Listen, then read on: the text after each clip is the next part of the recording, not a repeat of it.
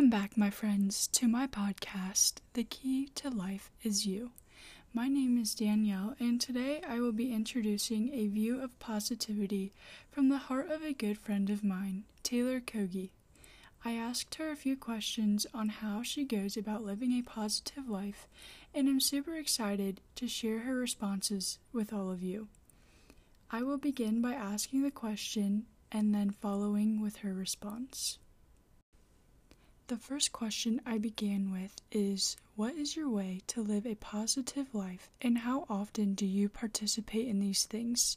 Taylor stated, a couple ways I try to lead a life of positivity is by putting my life and my situation in perspective. Whenever I come across a hardship or unfortunate event in my life, I continue to work to tell myself that my problems are small compared to others. This allows me to have a positive outlook on every situation I am in.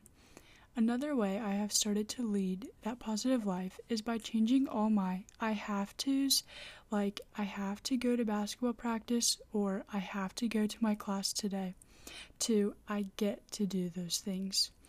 I get to go to class. I get to do those things that others would love to do. I try to do this because I believe it keeps me from taking things for granted. I have started to use these strategies every day in my life. I think the more practice I get with them, the more likely it will become second nature, which would be amazing. After addressing these, I asked how often she participates in these activities and how she will implement these actions, words, and ideas in her day-to-day life. Her response is this: I not only tell myself these things, but I have asked some of my friends to help hold me accountable. Whenever I start complaining about how long my day is or how much homework I need to do, they always put me back in my place. I think the everyday reminder will allow me to realize it for myself in the future. Lastly, I asked what advice she wants to share to all the listeners out there relating to this topic or not.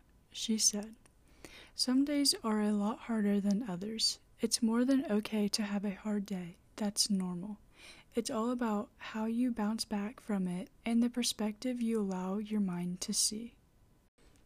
Wow, what great advice to everyone listening. Thank you, Taylor, for your wise words on positivity.